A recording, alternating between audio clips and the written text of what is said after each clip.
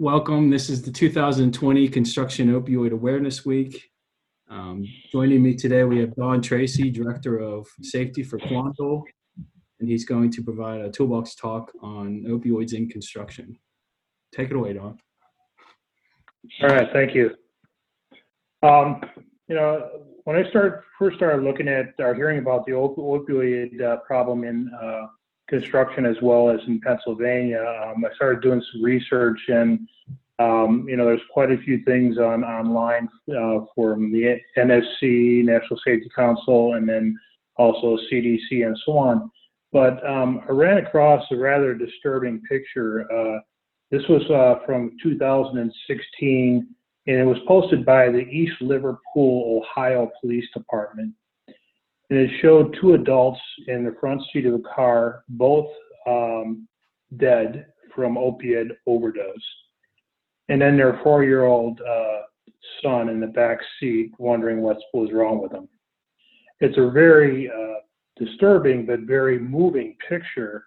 And the police department, of course, drew a lot of criticism for posting it, but they posted it best to show everybody what their opioid problem was going on for their small town.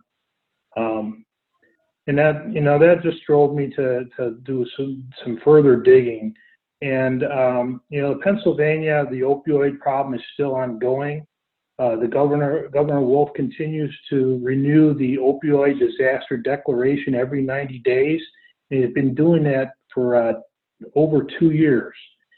And in over 2 years between January 2018 to May of this year, there has been over 24,000 opioid overdoses in Pennsylvania.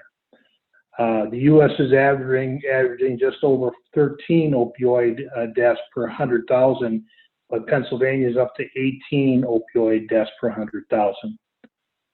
The construction industry has one of the highest injury rates compared to other industries. We all know that, and we always constantly are doing everything we can to combat that. Opioid abuse is a significant problem in the construction industry.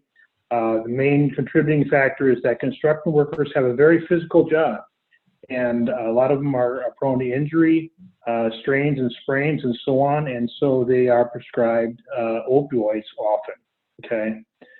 Opioids are commonly being used to treat pain for the construction workers, but workers in the industry also have a higher rate of opioid overdose deaths compared to other groups. When a worker suffers an injury on a job, they're often prescribed an opioid pain medication. This allows them to treat the pain and return to work as soon as possible. The problem is that construction workers get used to taking the opioids. I'm having trouble pronouncing that word, but anyway, they often take more than recommended to get back to work faster, and then they basically get hooked on the opioids, right? And basically, because the construction workers often return to work to the site before they are fully healed, they run the risk of getting another injury or worsening their current injury. And then that could also lead to a sustained use of opioids. And then, of course, we always run the risk of if they show up to work under the influence of opioids. And that can obviously put themselves and others at risk. About 1.3% of construction workers report a pain medication and opioid use disorder, nearly twice the national average. According to the Center for Disease Control and Prevention, construction workers have the highest mortality unintentional overdose deaths. Okay. Since the use of opioids has led to addiction and overdose deaths, it is important for workers to understand the risks and alternatives. Okay. First and foremost, what we do every day is we must try to make our job sites as safe as possible. And if we see a hazard on the job, we must report it to our supervisor, or something we want to do even better is to repair the incident ourselves, take care of the hazard ourselves before we report it. If we can't, then report it to a foreman or supervisor and make sure it gets corrected. Want to reduce or eliminate risk factors for pain, including tasks or conditions that cause injuries.